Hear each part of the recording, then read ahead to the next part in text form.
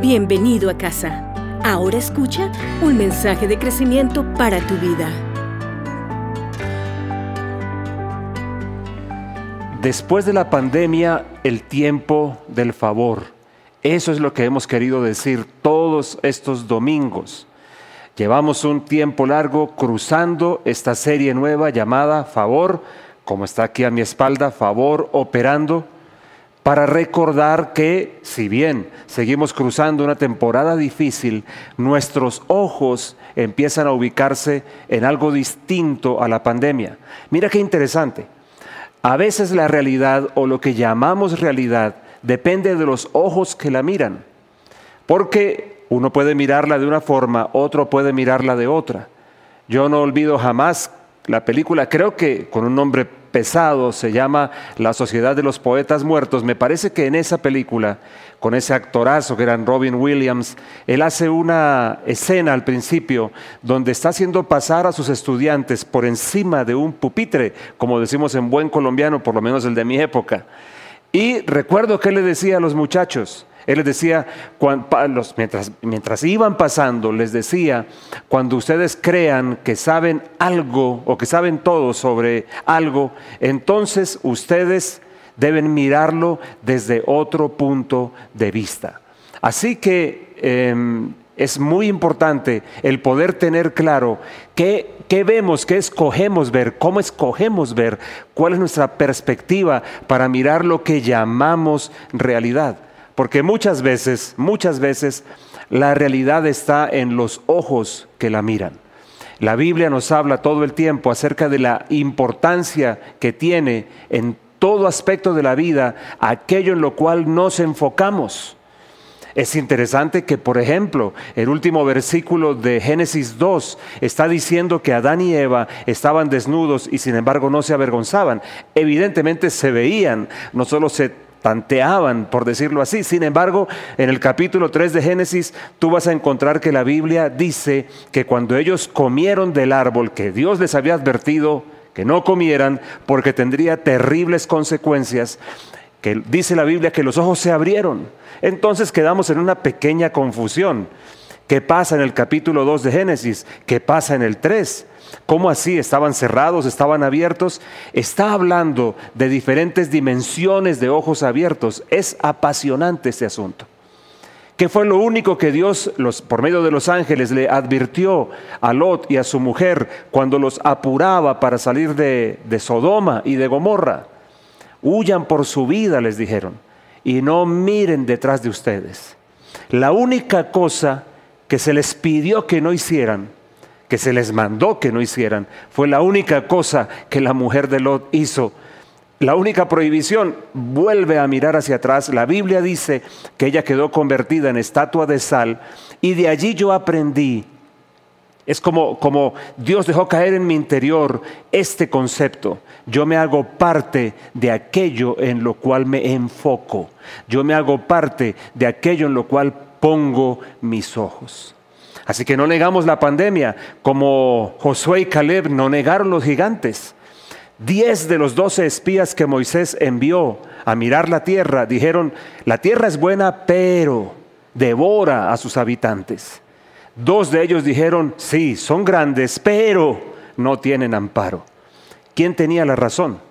Bueno, creo que la realidad mayor o la realidad distinta, que fue la que vieron Josué y Caleb, fue la que prevaleció. ¿Qué estás mirando tú?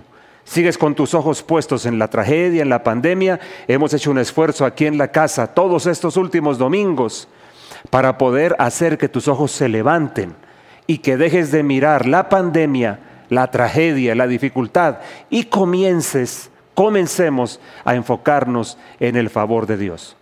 Por todo esto, me corresponde a mí hacer como el cierre de esta serie. Y lo voy a hacer este domingo y el próximo. Vas a tener que acompañarme, el asunto va a quedar en puntos suspensivos, pero hoy vamos a comenzar a mirarlo. Y quiero decirte un par de cosas que son cruciales y quiero llevarte un poquito de vuelta a lo que hablamos cuando abrí yo mismo esta serie, la serie Favor. ¿Te acuerdas del 039 que se la llevó? Bueno, un poquito de allá, yo voy a traer para aquí hablar ahora de lo que he denominado mirando el favor cara a cara. Necesitamos mirar de frente al favor y voy a tratar de explicarme a qué me refiero.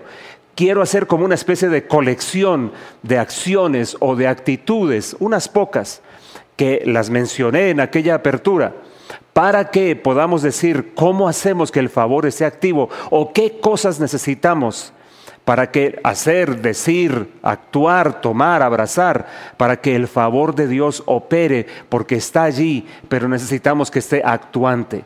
Así que vamos a hablar hoy y el próximo domingo de esto que he llamado mirando el favor cara a cara. ¿Estamos listos entonces? Hoy tengo como 3 cosas sencillas para decirte. No tengo mucho más hoy y dejaremos lo demás para la próxima. Pero quiero que me escuches muy bien, porque lo que voy a hablar hoy va a ser crítico para lo demás. Primer asunto que quiero dejarte hoy claro. Primer asunto. Lo mencionamos en aquel 039 se la llevó. Y te dije que el favor tiene un producto. Si tú recuerdas el capítulo 39 de Génesis, la Biblia dice claramente que Potifar, el matarife, ¿te acuerdas? El eunuco, donde algunas traducciones dicen que lo era así, por lo menos Biblia textual, esa traducción llamada Biblia textual, lo llama matarife y lo llama eunuco. Esa traducción nos dice que Potifar Potifar notó algo. Y dice también que José prosperaba en todo lo que hacía. El gran producto del favor, es la prosperidad. Y yo necesito detenerme un poquitico contigo en esto. A la hora de hablar del favor y de mirar el favor cara a cara, necesito detenerme un poquito en este asunto. Favor es el camino, favor está enlazado con prosperidad y entonces necesitamos retomar ese concepto y entenderlo bien para saber qué esperar. ¿Cuál es el gran objetivo del favor? Sobre toda mi vida, en la práctica, aquí en la tierra, es que prospere, que prosperemos. Pero entendamos un poquitico del asunto. Yo te voy a rogar que vayas acomodándote, buscando en tu Biblia, tercera de Juan, la tercera carta de Juan, es una carta chiquitica, y vamos a mirar un versículo. Pero antes necesito enfatizarte esto, la diferencia que existe entre ser rico y ser próspero. Porque muchas personas asumen que son sinónimos, y no lo son. Recordarás que te dije que si así fuera, entonces, por ejemplo, el que construyó riqueza al precio de vidas, el que construyó riqueza delinquiendo, lo vamos a llamar un hombre próspero. A veces nosotros tenemos esa tendencia, ¿no? Si alguien cambió de carro, decimos, mire cómo ha prosperado. Es posible que sea porque ha prosperado, no necesariamente. ¿Qué dice tercera de Juan, el segundo versículo? Míralo por favor conmigo. La traducción Reina Valera, la versión de 1960, lo pone así. Es una frase que a mí me parece admirable, llena de contenido, llena de sabiduría. Amado, yo deseo que tú seas prosperado en todas las cosas y que tengas salud, así como prospera tu alma. Mira ese paquete de cosas. Amado, yo deseo que tú seas prosperado en todas las cosas y que tengas salud, así como prospera tu alma. Claramente está diciendo que la fuente de la prosperidad del individuo está adentro de él. Nosotros que en nuestra actual situación nos quejamos de falta de oportunidades, y seguramente las hay desde un punto de vista meramente social o sociológico, deberíamos ir un poco más atrás. ¿Dónde está la fuente? ¿En dónde radica? ¿De dónde parte la prosperidad de un individuo? Parte de su interior, es lo que está diciendo aquí la Escritura. Asimismo, entonces, una persona puede ser rica, pero no ser próspera, como no lo es una persona que hizo su fortuna, si es que la tiene, que la hizo al precio de delincuencia o del maltrato de otros. No es próspero. Se puede ser próspero a su vez sin ser rico. Tú ves en el caso del 039, tú ves que allí la Biblia dice, tanto en la casa de Potifar siendo un esclavo, como en la prisión pagando por un delito que jamás cometió, José dice siempre prosperaba. Digamos que una persona que es favorecida por Dios está condenada a prosperar. Pero está claro que la prosperidad en ningún caso significa estrictamente riqueza, o si no, ¿qué diríamos de José? Hace muchos años, recuerdo bien que tuvimos la primera vez aquí en Bogotá la visita del hermano Arturo, ese profeta inglés del que tanto hablamos, que nos dividió la vida cristiana en dos. Y recuerdo que hicimos una serie de reuniones aquí en el centro de convenciones, que era el famoso de ese tiempo. Recuerdo muy bien todo, fue algo de tanta riqueza. Y al hermano Arturo se le extraía lo mejor cuando se le hacían preguntas. Y alguien le preguntó acerca de la prosperidad. Y recuerdo su respuesta tan contundente. Recuerdo una frase: próspero también era Pablo, cantando en lo más profundo de la cárcel a la medianoche. Y recuerdo cómo hizo una serie de frases a su mejor estilo, contundentes, y luego dijo: la prosperidad no está en las cosas, la prosperidad está en Dios. Así que afirmemos este concepto más: la riqueza no produce prosperidad. No. No hay manera de que sepamos que la riqueza produce prosperidad, pero la prosperidad sí produce riqueza, en el sentido más amplio de la palabra y eventualmente en el sentido cuantitativo de la palabra. Sí, porque no podemos tampoco satanizar la riqueza. Déjame decirte que riqueza en un concepto más amplio no significa necesariamente estar llenos de dinero, sino la producción de riqueza tiene que ver con añadir valor, con dejar un legado, pero también con una herencia que pueda contarse o con un contenido material que pueda cuantificarse. Sí, también. La prosperidad sí contiene la riqueza en el sentido más amplio, y la riqueza nunca será un problema. Fíjate tú que nos han enseñado a creer que la pobreza es buena y que la riqueza es necesariamente mala. No. Recuerdo una persona que de la bella isla del Caribe, de Cuba, que me decía: es que en Cuba, y me lo decía con orgullo, tenemos la pobreza repartida. Lo decía con orgullo genuino. Y yo pensaba, ¿y no sería mejor que una nación trabaje para construir riqueza y repartirla bien, pero trabajándola entre todos, en lugar de estar pensando en repartir pobreza nada más? Pues bien, el punto de la riqueza no lo estoy tratando en término cuantitativo o monetario estrictamente, aunque no lo excluyo. Porque muchas personas, a causa de su prosperidad, pueden llegar a ser ricas con un propósito: que puedan financiar las causas de Dios, además de tener un buen bienestar y dejar una herencia para la posteridad. Mi primer punto que quiero dejarte hoy, a la hora de hablar del favor y de pensar en mirar el favor cara a cara, es que el favor busca como su gran producto prosperar la vida del favorecido. Prosperar, hacer que prospere. La riqueza, por tanto, está contenida en la prosperidad. Así que ese es el concepto número 1 que quiero dejarte esta mañana, comenzando a hablar de mirar el favor cara a cara, cómo activarlo, por decirlo así, o cómo hacer que el favor de Dios se haga efectivo sobre nosotros. Pero tengo una segunda idea que quiero dejar contigo. Hay una cosa clave también que mencioné: sudor versus favor. ¿Qué tiene que ver, dirás?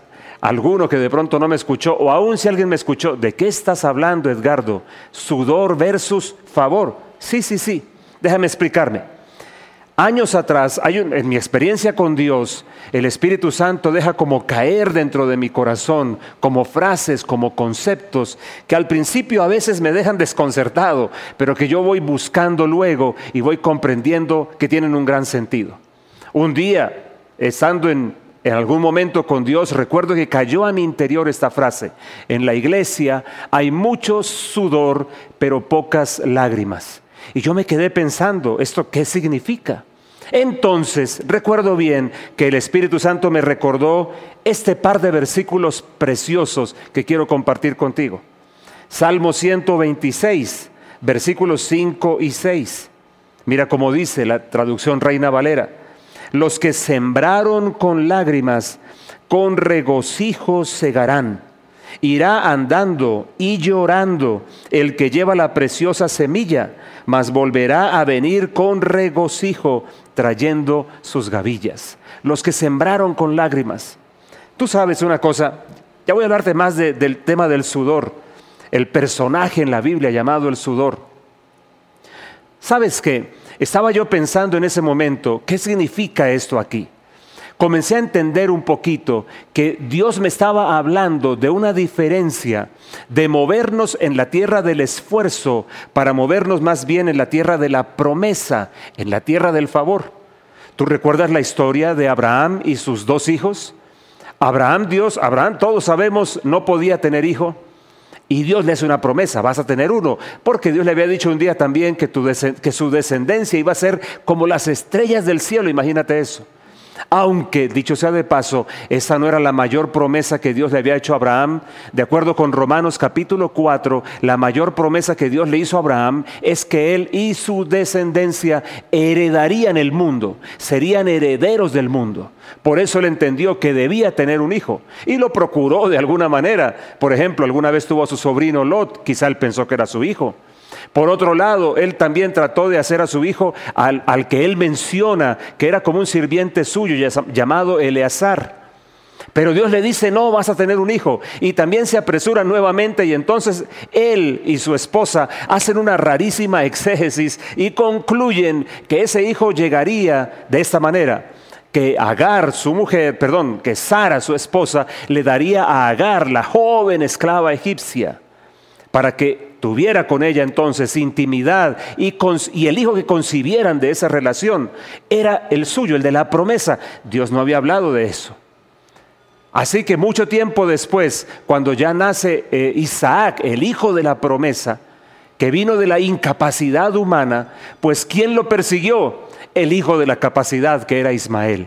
Ismael habla de fuerza, capacidad humana, que obtiene muchas cosas. Pero Isaac habla de capacidad de Dios, incapacidad humana. Recuerdo al hermano Arturo, a ver si logro recordar bien esta frase.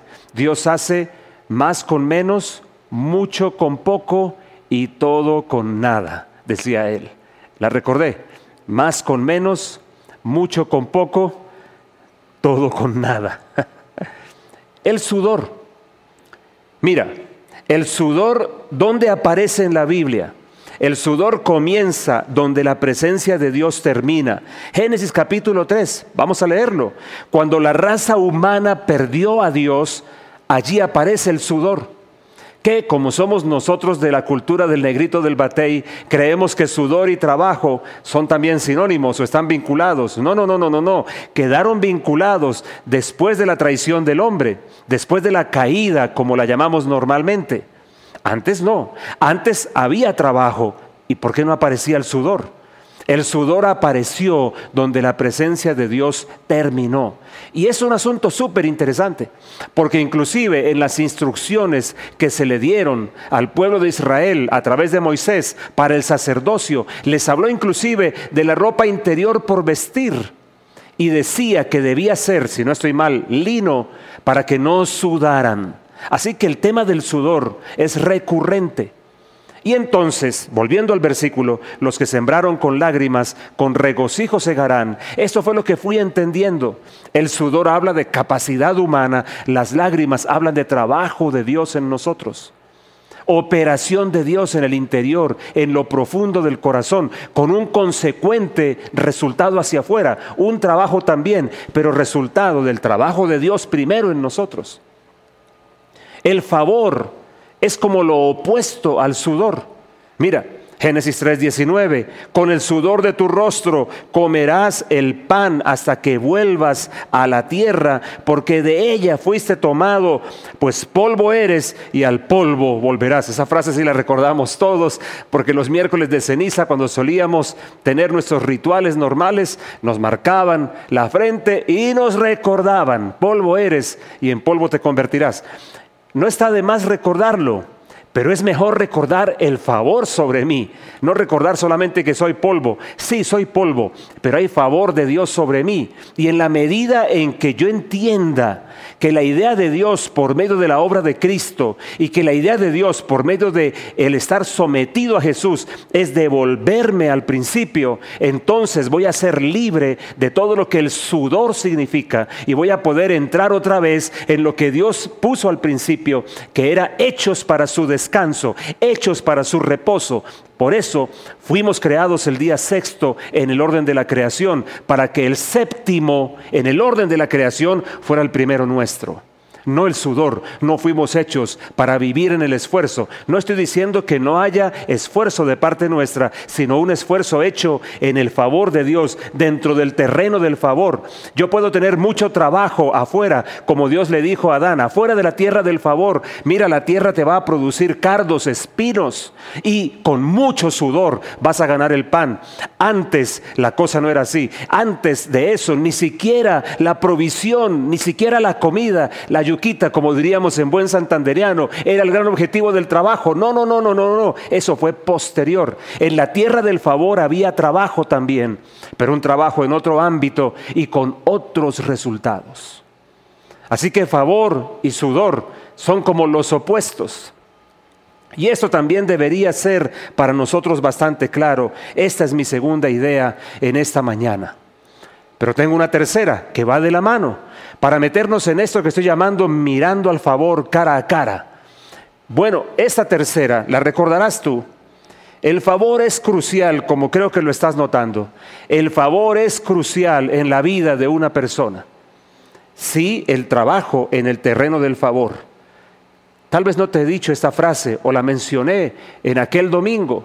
Recuerdo que también llegó otra frase a mi interior: es mejor trabajar en descanso que descansar en trabajo. Yo creo que para entender lo que estoy diciendo, habría muchas cosas que revisar, por ejemplo, en el libro de Job, un libro tan olvidado, un libro que tenemos allá como una historia terrible y nada más, pero que tiene un montón de contenidos respecto a lo que estamos diciendo. Mi tercera idea. El favor es crucial. Sin el favor en nosotros, operando a favor nuestro, perdón la redundancia, todo lo que hagamos quedará vacío y sin fruto. Mira, es algo así como en la procreación entre los seres humanos, media la intimidad sexual. Sin embargo, muchas veces esa intimidad sexual es completamente estéril, porque falta algo en la semilla, o falta algo que pueda hacer que esa semilla sea, ¿cómo se puede decir? Que pueda producir un fruto en el vientre de la mujer. Algo puede faltar. Aunque haya lo primero, se necesita algo más para que esa intimidad entre un hombre y una mujer produzca finalmente algo efectivo, como la vida de otro ser humano. Bueno, el favor se parece un poquito a esto. Y mira lo que dice un salmo, el 127, precisamente el siguiente, que comienza donde termina lo que acabamos de leer. Irá andando y llorando el que lleva la preciosa semilla, pero volverá a venir con regocijo, trayendo sus gavillas. Una gran cosecha, dice, para la persona favorecida que sabe moverse de esta manera. ¿Qué dice el Salmo 127? Versículo 1 y 2, la Nueva Biblia de las Américas lo pone así: si el Señor no edifica la casa, en vano trabajan los que la edifican. Si el Señor no guarda la ciudad, en vano vela la guardia. Es en vano que os levantéis de madrugada, que os acostéis tarde, escuchen esto, que comáis el pan de afanosa labor, pues Él da a su amado aún mientras duerme. ¿Estás escuchando esta última frase? El favorecido es productivo, aún dormido en su cama. Porque hay algo que está trabajando en favor suyo. Hay alguien que está trabajando en favor suyo. Claro, el que realmente comprende el favor de Dios. Lo mencioné aquella vez y lo debo reenfatizar hoy. Significa entonces que ¿para qué trabajar? ¿Significa entonces que para qué edificar? ¿Que de qué me va a servir todo eso? No, no está diciendo eso. Está hablando de la diferencia que encontramos entre Génesis 2 y Génesis 3 también. En Génesis 2 había trabajo, había siembra, había una labor, había algo por guardar, como dice Génesis 2:15. Pero como había favor, porque la presencia de Dios estaba allí siendo real, entonces las cosas tenían otro color, entre comillas, otro resultado. ¿Qué pasó después? El mismo trabajo quizá, pero ahora la tierra produciría cardos y espinos. El mismo esfuerzo quizá físico, sin embargo ahora no había el mismo fruto. Ahora entonces el sudor reemplazó al favor. Y este salmo como que nos lo afirma. No está diciendo en manera alguna que esté mal para Dios el trabajo, que el esfuerzo dedicado, que la atención y el enfoque en nuestra labor sea incorrecta. Para nada. Dios nos da labores para hacer que cosas florezcan. Dios nos da labores. Aquí tendrías que devolverte conmigo a toda la teología del trabajo que hemos predicado aquí por mucho tiempo. Puedes mirar, de eso hablamos, puedes buscar en la nube, trabajo, liderazgo y vocación, para que entiendas la perspectiva bíblica del trabajo, no la de la cultura. Entonces, ¿no hay para qué trabajar? Claro que sí. Dios nos da una labor con un propósito, inclusive mucho más allá que simplemente tener el pan sobre la mesa. Pero lo que nos dice el Salmo es que eso, sin que Dios esté allí, se vuelve infructífero. No es lo mismo que le dijo el Señor a Adán, tengo tantos nombres en la cabeza. ¿No es lo mismo? Claro, es lo mismo. Le dijo: la tierra te va a producir espinos y abrojos. Con dolor vas a sacar de ella, con el sudor vas a ganar tu pan.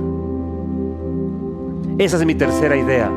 Sí, el trabajo, el esfuerzo, pero si Dios no está allí, si Dios no entra en mi ecuación, si Dios no entra en todos mis mundos, entonces lo que yo esté haciendo va a tener esa característica: será vano y será sin fruto, sin efecto final, sin efecto real. Será como la riqueza del malvado. La riqueza del malvado la consume el polvo. ¿Te has dado cuenta, por ejemplo, que el más rico de los narcotraficantes colombianos, su propia familia borró hasta su apellido? ¿A cambio de qué? A cambio de haber tenido durante algún tiempo, unos cuantos años, comodidades, riquezas, aviones, poder. ¿Y qué quedó? ¿Qué quedó?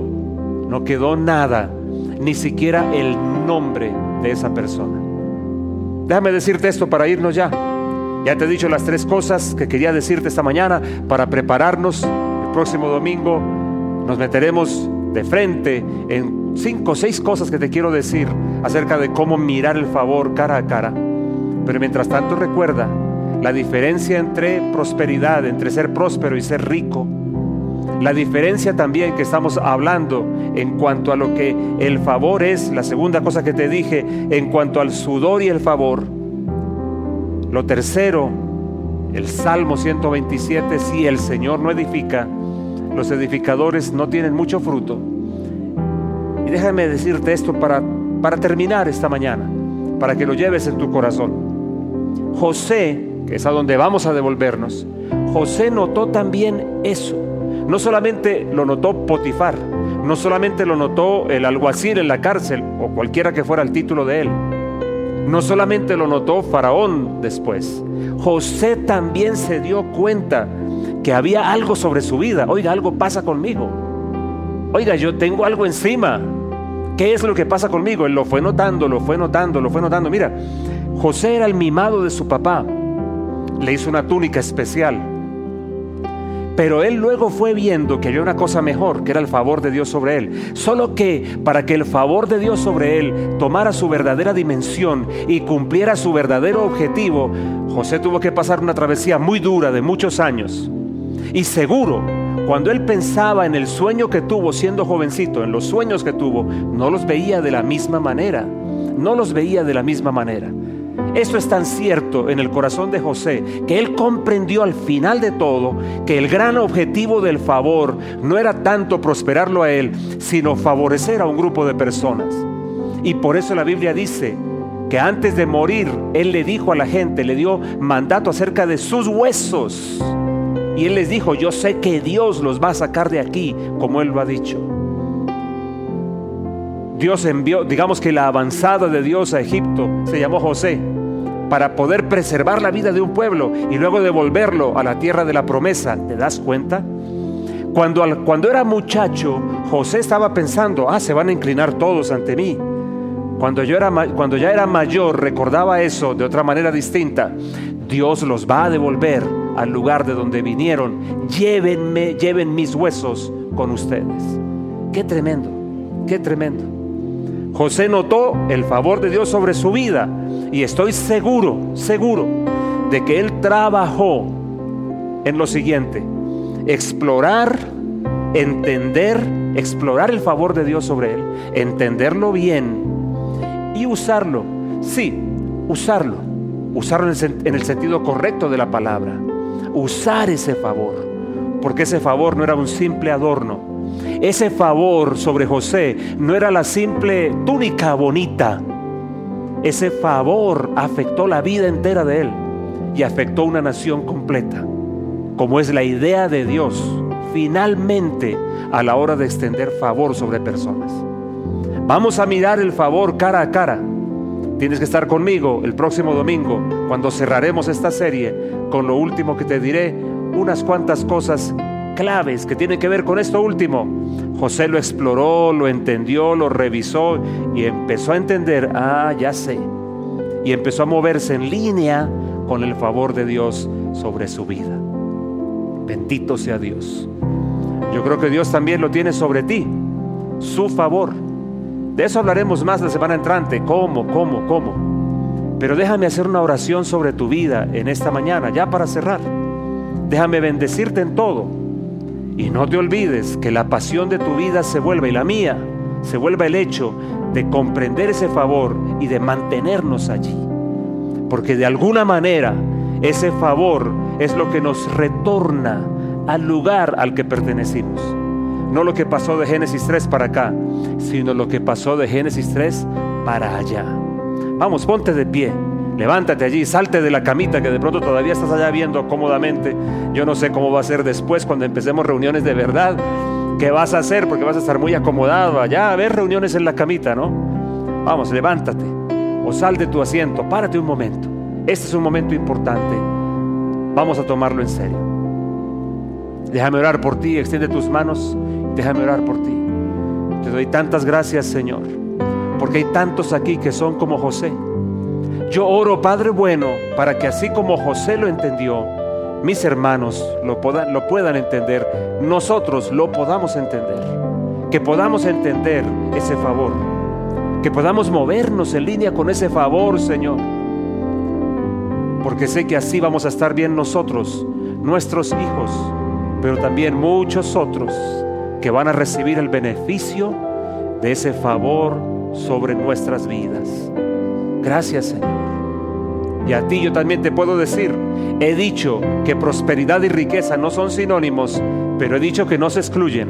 Riqueza no contiene prosperidad, pero prosperidad sí contiene riqueza. Déjame bendecirte, porque yo creo que muchos de los que me están viendo en este momento sí tienen algo sobre sí que los va a hacer crecer en riqueza, de esa cuantitativa, para usarla bien. Sí, para asegurar un buen bienestar, pero para financiar las causas de Dios. Como lo hemos dicho tantas veces en este tiempo, de las acciones que hizo Noé después de bajar el arca, una, plantó una viña. Él dijo: hay futuro, voy a dejar herencia. Creo que Dios está levantando personas con emprendimientos que van a nacer ahora, sí, en la crisis, porque los momentos oscuros son vientres de Dios. Escúchame bien.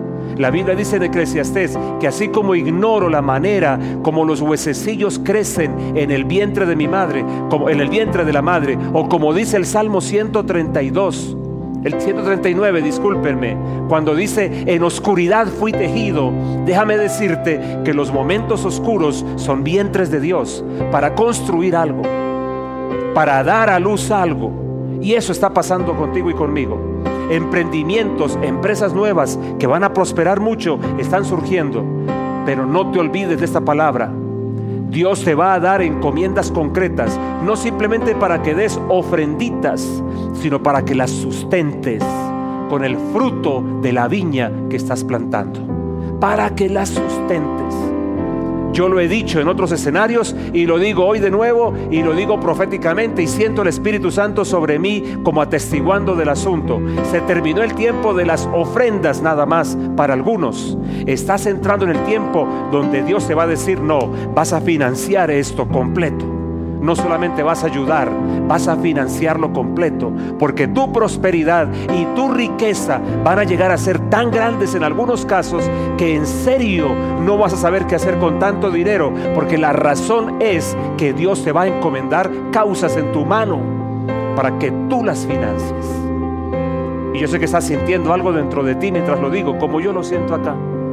Padre Dios, bendice a mi hermano, bendice a los plantadores de viñas, bendice a los que se mueven en la misma unción de Noé cuando bajó del arca. Bendícelos, los que están creyendo en un futuro, construyendo un futuro, y los que están plantando, Señor, y háblales profundo a sus corazones de todo aquello que tú estás poniendo a su cuidado y bajo su financiamiento. En el nombre de Jesús oramos. Amén. Bendito sea Dios. Esperamos que hayas podido experimentar la presencia de Dios por medio de este mensaje. Para escuchar más, ingresa a lanube.iglesialacasa.co o a través de lacasa.co.